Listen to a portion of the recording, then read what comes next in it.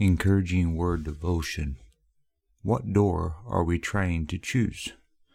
Therefore I say unto you, what things soever ye desire when ye pray, believe that you receive them, and ye shall have them. Mark 11:24.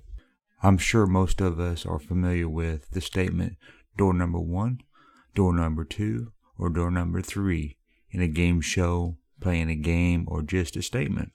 But with God, we don't have to choose which door we want.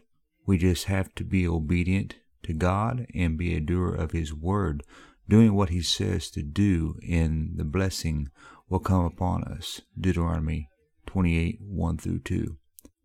When it comes to healing, finances, happiness, or anything in life that we need or want, there's no door to choose from. It's already been given to us, because God has supplied all of our need. Philippians 4:19. It's part of the blessing. We say, I believe, I receive, I have it in Jesus' name.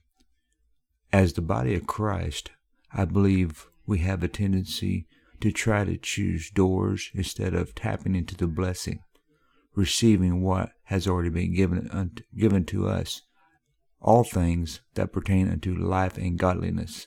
2 Peter 1:3.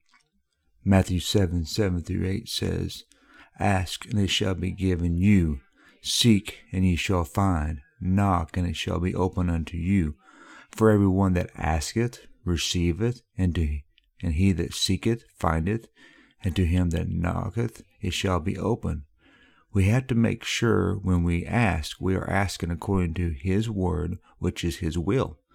Seeking God and His word, getting a scripture to stand on, and as we pray, knocking on His door, making sure what we are praying for is lining up with His word, and as we can have the confidence we will receive. Scripture reading. 1 John 5:14-15 says, And this is the confidence that we have in Him, that if we ask anything according to His will, He heareth us. And if we know that He heareth us, whatsoever we ask, we know that we have the petitions that we desire of Him.